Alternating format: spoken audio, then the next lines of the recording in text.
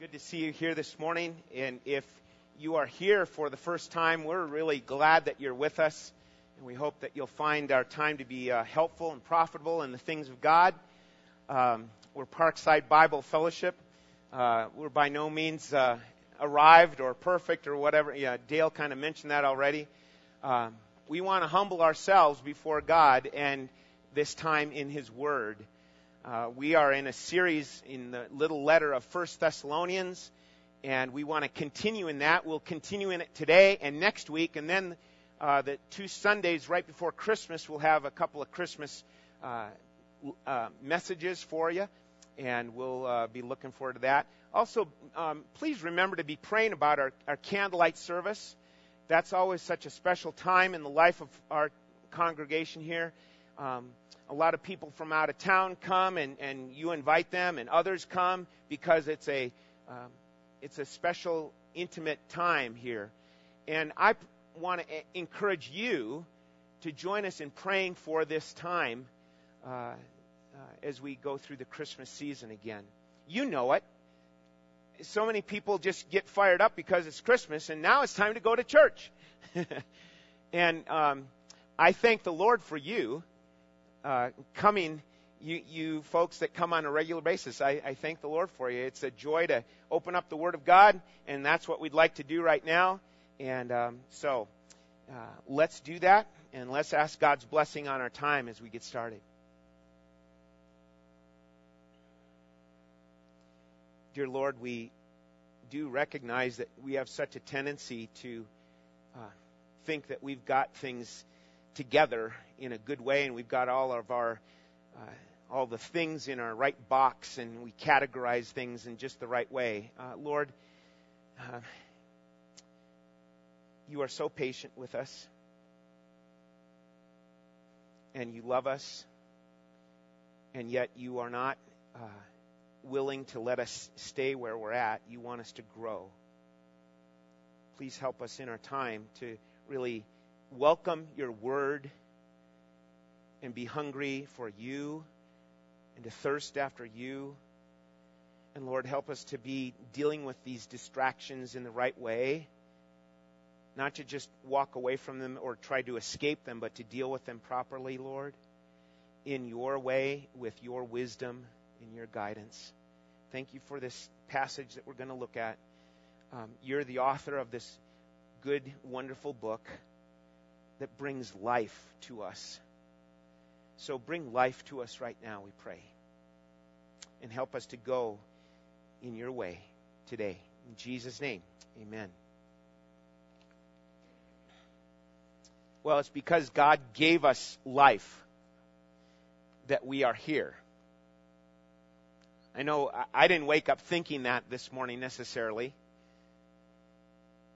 God gave you life, and so you are here. And so it is for us to respond. But the problem is our first parents didn't respond properly. They sinned and rebelled against God, and you and I followed in their footsteps. We sinned.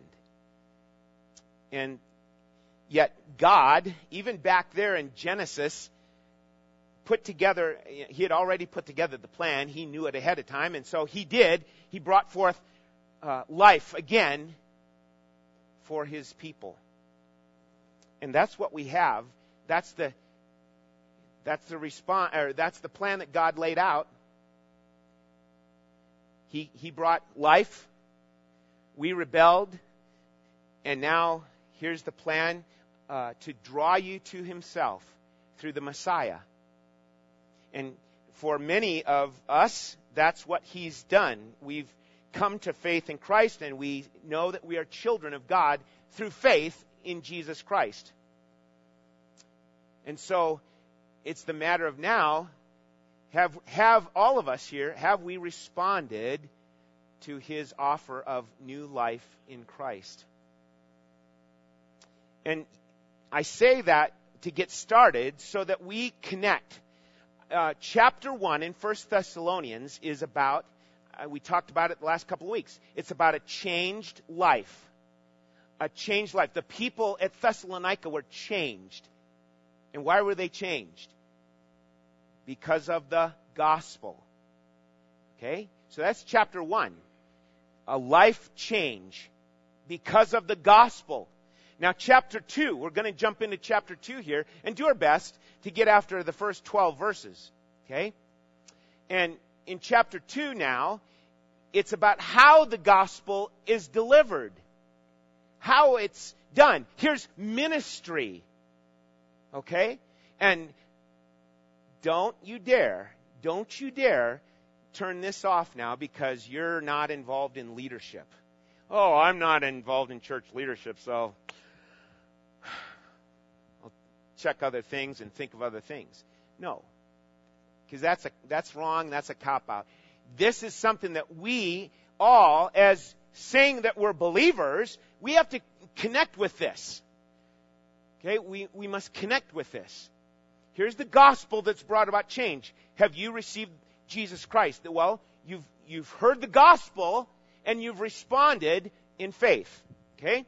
So now we go to chapter 2, and chapter 2 reveals marks of a true ministry. The ways that the gospel is put forth for others.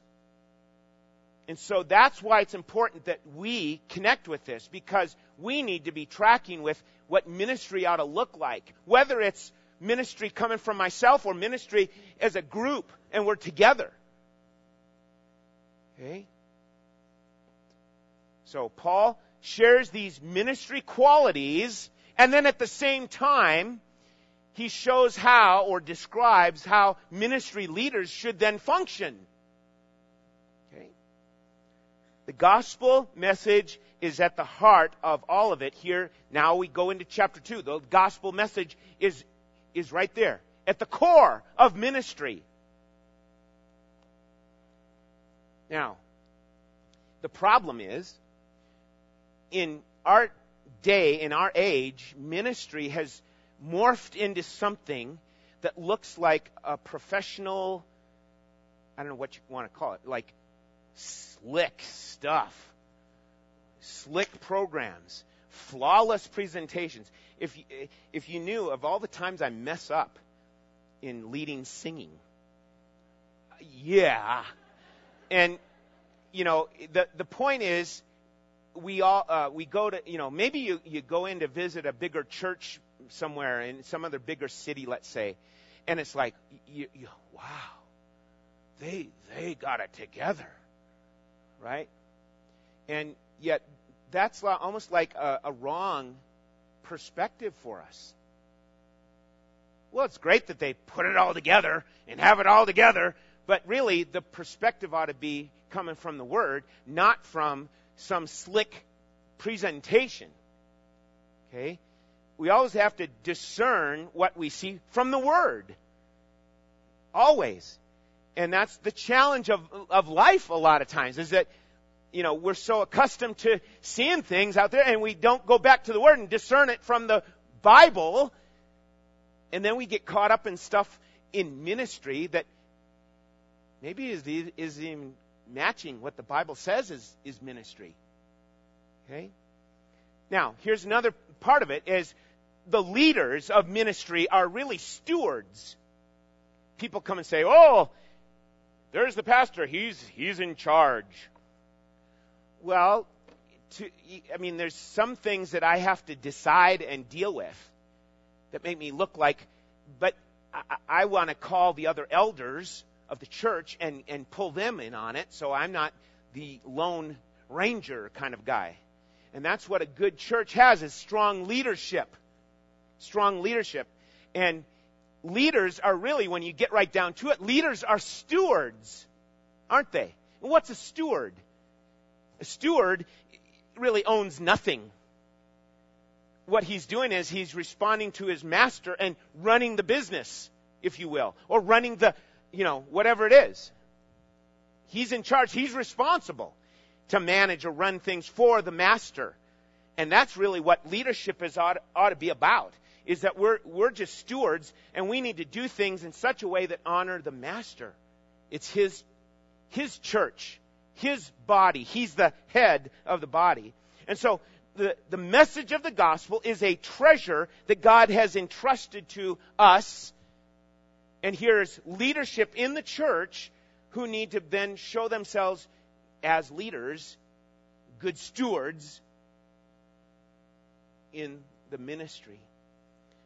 It's a constant thing of here's gospel change, and here's maturity, and here's example of what it is like to be more and more mature in the faith. And we see someone more mature in the faith, we want to say, hey, would you consider about being a deacon or an elder in the church?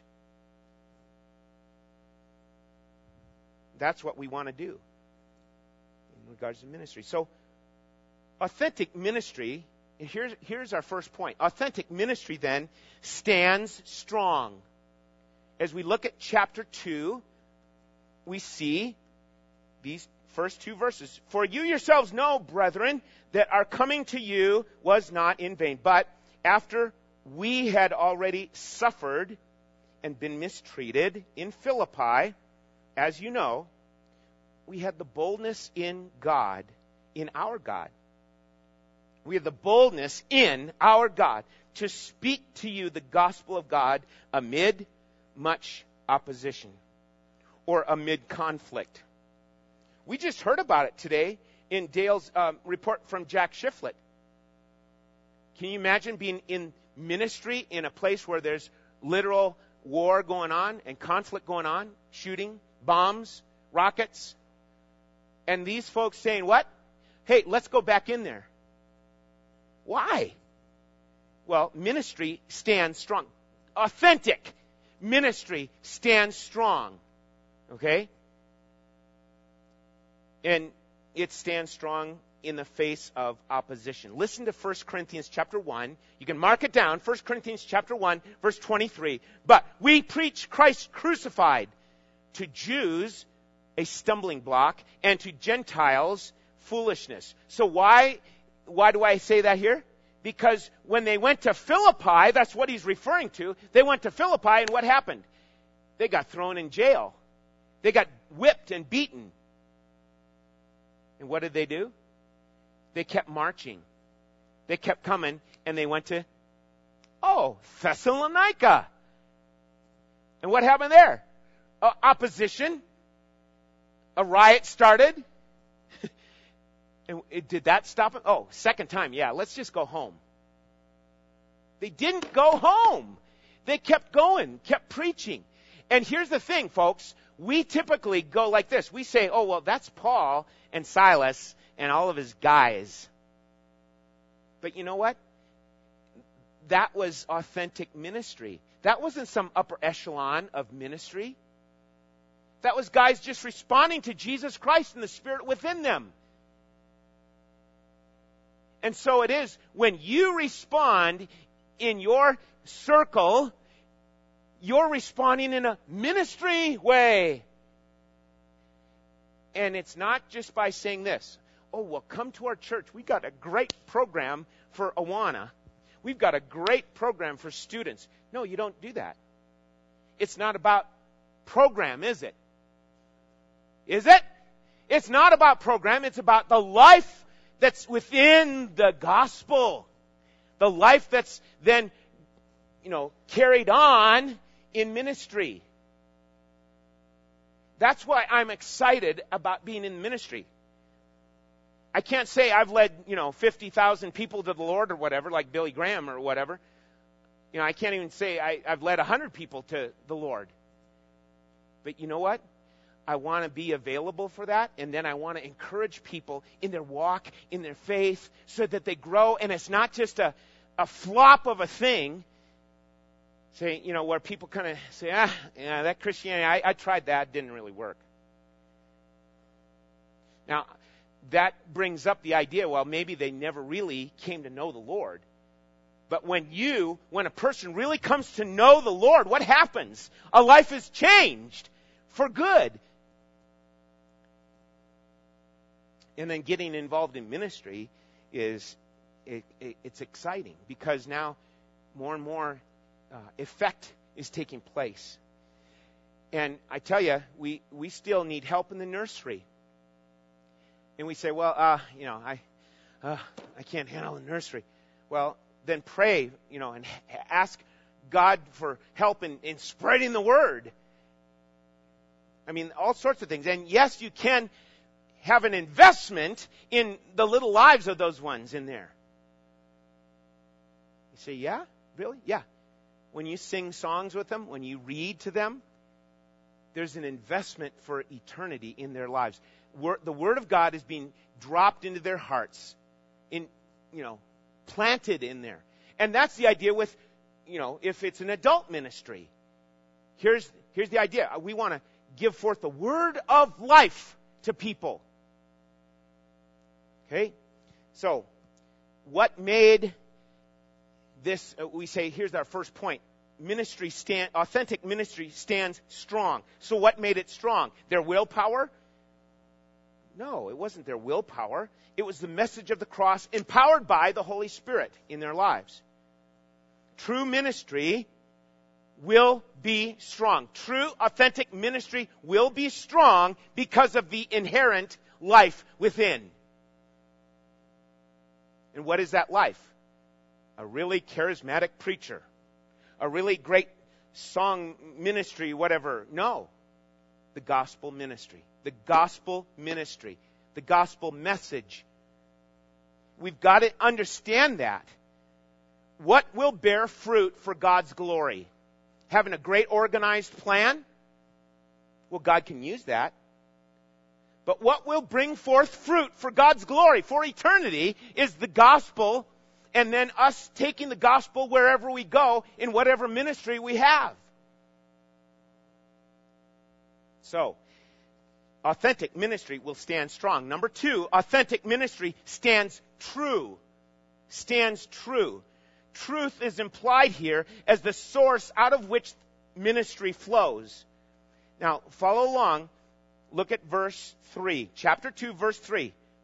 Watch this.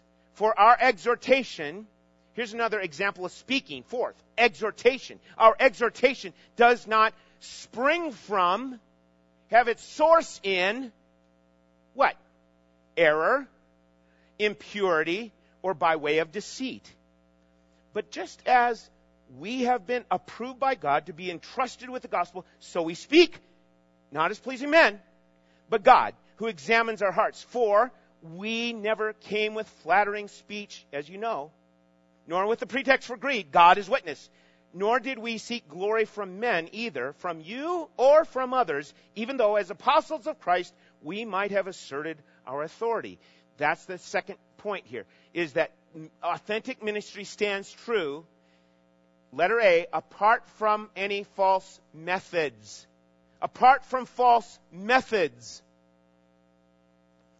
The Old Testament and the New Testament record instances of error, impurity, and outright deception of false ministers, along with the report of God's people being lured away to follow them. You say, really? Yeah. Even within the people of Israel. What about the way of Cain? This is coming from Jude, the little letter of Jude. Serves a great warning for New Testament believers. The way of Cain. What was that? Just trying to do his own good works.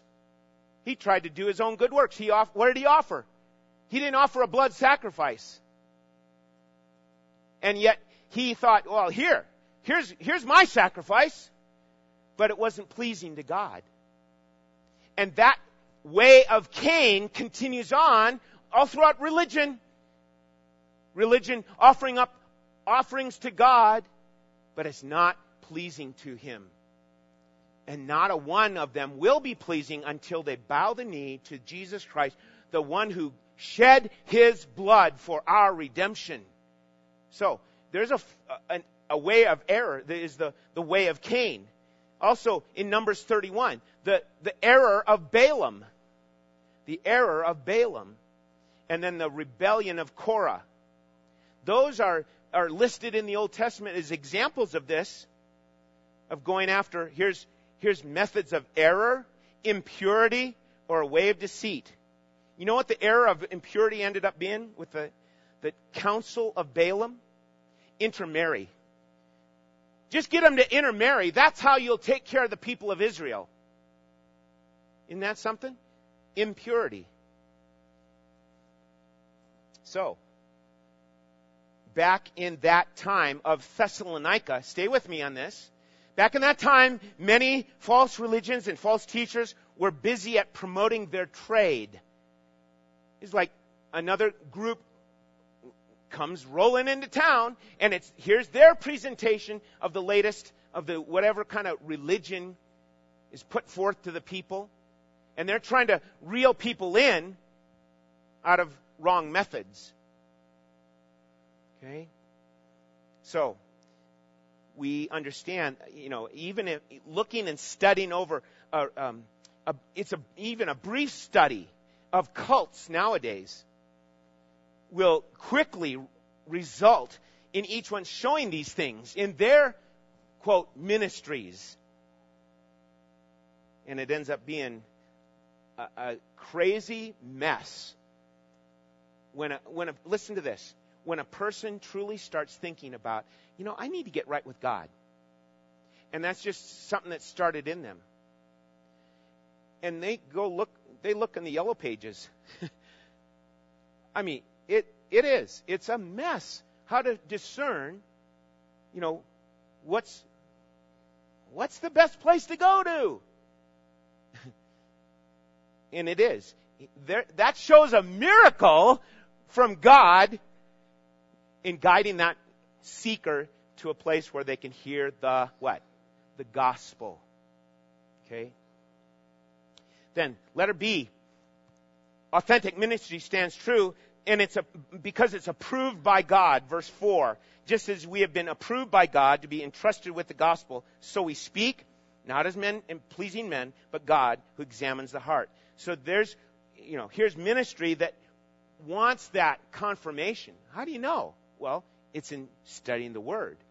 And then responding with wanting to say, let's please God in this, not man. Okay? So the main point in those days of, here's who was approved by God in those days? Apostles. What did Paul have to do? Frequently he had to defend his what? His apostleship.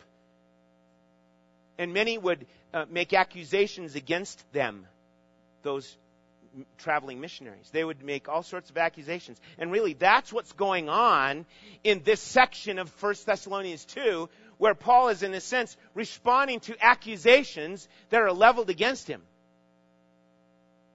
They would let the people know, these guys are phony. You don't want to follow them. And so the apostle was critical. Why? Because he was one who, remember, he was one who witnessed the resurrection of Christ and the risen Jesus. Okay? So, that's letter B. Letter C. Authentic ministry stands true because it's assessed with pure motives. It's like an assessment, and this is what happens in verse 5 and 6. Look at it. We never came with flattering speech, as you know, nor with a pretext for greed. God is witness. Nor do we seek glory from men, either from you or from others, even though as apostles of Christ, we might have asserted our authority. So here's this. In a sense, there's an assessment of pure motives going on. Letter C. So he never came with impure motives like others. He never came with flattering speech. What is that getting at? That's where people will use exaggerated speech. I like this definition, and this is, it was called the practice, get this, the practice of tailoring truth to fit popular opinion, flattering speech. It's really the opposite of being bold with the gospel. It's really trying to draw a favorable response from the crowd. Flattering speech. Let me just throw a little shout out to you young ladies with flattering speech. Those of you that are single, please beware of flattering speech. Yeah, I'm going to trip over this here in a little bit. Don't worry about it. Please listen, young ladies, beware of flattering speech. It's really empty. You want to learn of a man's heart before you just listen to what he's saying, or as you're listening to what he's saying. Make sure you're tracking with, is this guy, is he tracking with the Lord in his life? Or is he just saying stuff? Okay? Very important. They never came with flattering speech. And they did not come with, they didn't come with a pretext for greed. What's that about? They didn't come putting a mask on. A mask over what? Their covetousness. A mask over their desire for greed. These guys, Paul and his team of ministers, did not come with a pretext for greed. And then, verse 6, they did not seek glory from men. Implying how, they're implying something here, implying how that honor and respect can come from people, from a following, and yet how that takes priority in the leader's life. It is. It's a very alluring thing. So-and-so has, 2,000 people in membership. And so-and-so has 5,000 people in their membership at their church. And notice subtly, it's about their church. So it's very easy to fall into this thing of seeking glory of men. After a service, if each and every one of you came up and, Woody, such a great job, and pat me on the back, way to go. I have to really fight this myself. It's like, because it's innate within any person. We want to do good at our job, right? Every one of us wants to do good at our job. And especially in ministry, wow, you do such a great job at that. Yeah, thanks, man. And that little subtle thing of glory, seeking glory, comes up. I wrestle with this. I tell the elders, I wrestle with it. So, it's something that we need to be on the lookout for. So, authentic ministry stands true. Apart from false methods, it's approved by God, and it's assessed with pure motives. That's what we want. We want to have ministry happening out of pure motives. And each one of these are very identifiable today in the church. You turn on the TV, and you take this passage in 2 Thessalonians 2, and you compare it with what you're seeing on TV. Do you realize what's happening? There's so many guys out there going after ministry in the wrong way, with the wrong motives. It's so clear, and yet we don't really discern from the Word of God what's really going on. And so we just say, well, the guy's reading from the Bible, and they're singing songs that I know and I like. But what's behind their ministry? What's some of the motivation behind it? Using flattering speech. Listen, the use of flattery of speech, you will rarely hear people confronting sin. Why? Because they want to kind of throw out all the nice talk. Right? They want to tailor the truth to fit popular opinion. And boy, you can sure spread over some Christianity over it all. So watch out for that. And they put on a mask to cover up the motive of greed. These kind of guys, they will employ guilt-driven guilt-driven tactics in asking for money.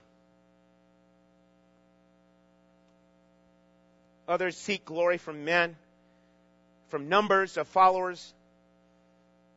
And it's a difficult thing to discern, because this one's easier to cover up and show a false humility.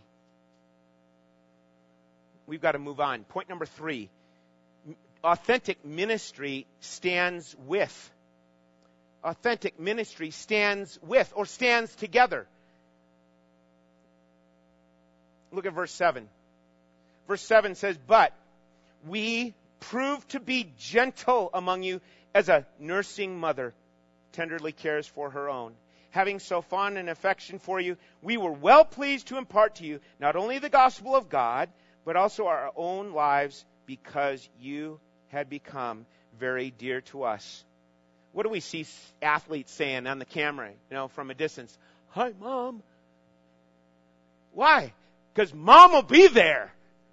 Mom is, taking you to the practices. Mom is, driving you all over Kingdom Come kind of thing. That's the connection here. And I realize it's not just Mom. It can be both Mom and Dad very easily. But here's this illustration that Paul gives. There's loving devotion in this. And letter A, it's maternal-like nurture that's being shown. When someone stands with you, when someone stands together with you, there's maternal nurture, maternal-like nurture happening. Ministry and ministry leaders should reflect this in their ministry. It's so easy to picture, a nursing mother tenderly caring for her baby. There's really no picture like it. And that's what Paul is pulling out here to show about how ministry ought to be happening. And then, letter B, along with maternal-like nurture, there's maternal-like commitment. In verse 8, it's the idea of a yearning for being so involved that there's a deep pleasure in what? Look at verse 8, in imparting the gospel truth. See, that's what it's about. It's not about how wonderful people respond to you in ministry. Because sometimes in ministry, people respond in a very, opposing kind of a way. They don't want to hear the truth. And so, the idea of authentic ministry is that it stands together in commitment and in nurture. Okay? It's not like I just kind of travel around dropping a message on people and then walking away. That's not what ministry is like. You don't just kind of throw the little gospel grenade message in there and kind of track away and walk off. There's involvement with people. There's time spent with people. There's energy and resources given to people. There's help and hope given to people. It's like he's saying right here in verses 7 and 8. Because true ministry is going to stand with in those kind of times. It all reflects the emphasis in the New Testament of building up, of growing in the faith, of equipping the saints for what? Ephesians chapter 4, come on. For the work of ministry. See that? The leaders need to equip the saints for the work of ministry. What kind of ministry? This is what we're talking about. 1 Thessalonians chapter 2. That kind of ministry. Okay? In Ephesians 4, it builds up to this picture of the mature man. I got to read this because of today. Here's today. We all kind of got blown in like the tumbleweed. We all made it. Praise the Lord. But you know what? Ephesians 4 says this. As a result of equipping the saints for the work of ministry, as a result, we are no longer to be children tossed here and there by the waves out in the surf of the sea. And we've seen that, little kids especially, all over the place, getting tossed by the waves and carried about by every wind of doctrine, by the trickery of men. That's going on out there, people, in the name of ministry. And we've got to watch out for that and be on guard. So, authentic ministry stands strong, stands true, stands with, and it stands out. Number 4, it stands out. Letter A, as godly examples. Verse 9 and 10. For you recall, brethren, our labor and hardship, how working night and day, so as not to be a burden to any of you, we proclaim to you the gospel of God. Here it's mentioned again. He said it about 3 or 4 times already, about the gospel of God. So, Letter A is as godly examples. Authentic ministry stands out with godly examples. Laboring night and day. Toiling night and day. That we might not be a burden to any of you. All while they proclaim the gospel. And this example goes, you see it in verse 10 also. You are witnesses, and so is God, how devoutly and uprightly and blamelessly we behaved toward you believers. Here's their conduct, showing themselves as good examples in their conduct. You see that? How's our conduct, Monday through Saturday?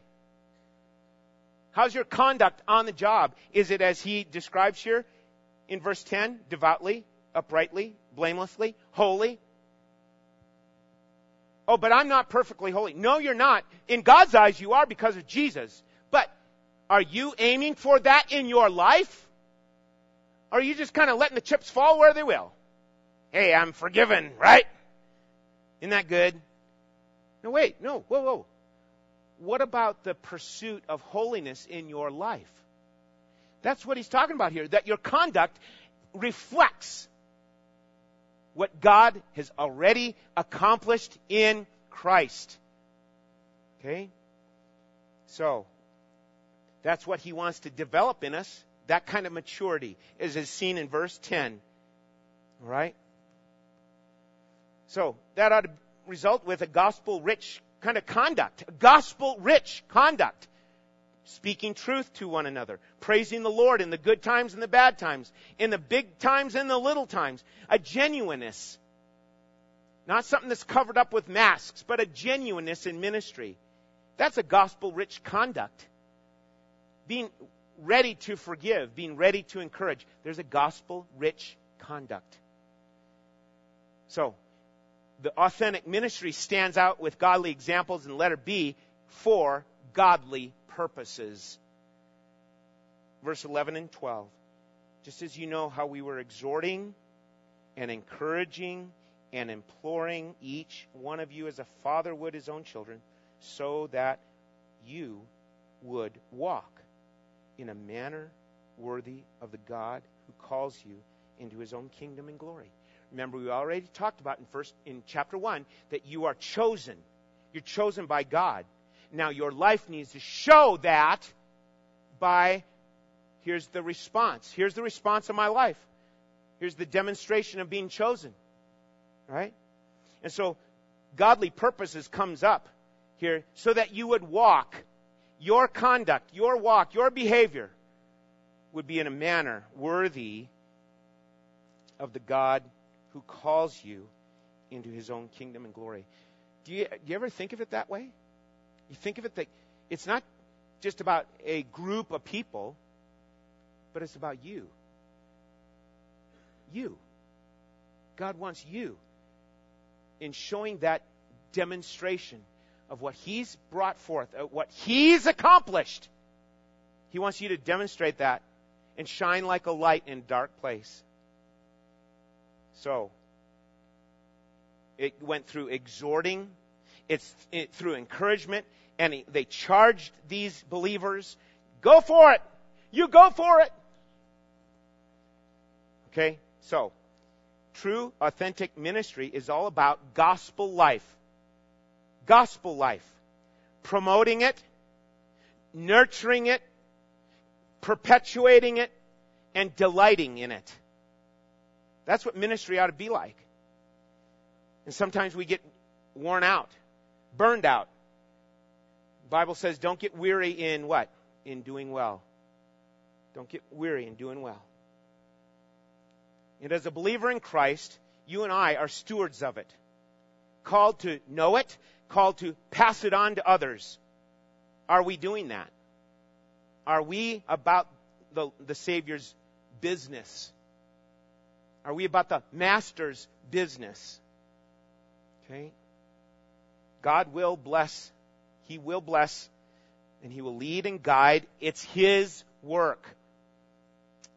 And here's one of the things I know, probably admitted it before. I get in the way too much for what God's doing. Because I want to get my hands on it. I'm the pastor. I better do this and this and this. And the more we can remember, it's God's work. Am I being faithful carrying the message? I'm a steward of the message. Am I carrying it forth? Am I sharing it? Are you? Are you sharing the message of the gospel? This is life. This is the way God intended it. Okay? That we talk about Jesus Christ and see fruit that is born and then brought forth for His glory. That is ministry. Now, let's shift gears. We're going to go into communion here. Our communion time. And what's the connection? What is our connection? I spent half an hour, 35 minutes talking about ministry. And now we shift to saying, oh, how are you going to do this little jump to communion? I brought up Matthew 20:28, where it says that He did not come to be served. All of us would have, had we been writing up a story like this, if He's King of Kings and Lord of Lords, we would have been saying, oh, He came to be served. I mean, He's God. But see, it doesn't work that way with God.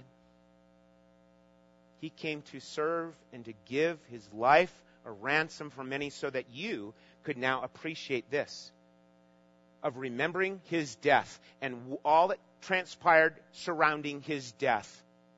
His life was one that He came with a mission to die so that you could worship Him for eternity.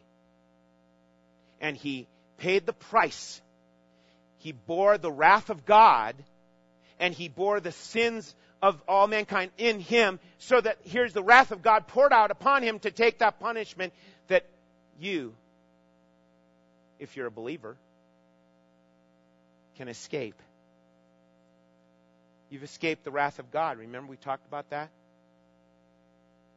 Would you give Him heartfelt praise and thanks and your devotion here, and ask Him to point out things in your life as we take time to be quiet before Him?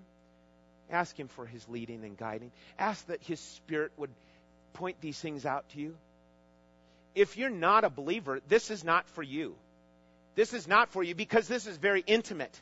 We're consuming something that we see as a representation of His body and His blood. How can you take that if you don't believe in Him? That's a contradiction. So we want you to partake. We want you to ask God to examine your hearts as we do so. I'd like the men who are helping serve to come forward at this time, please.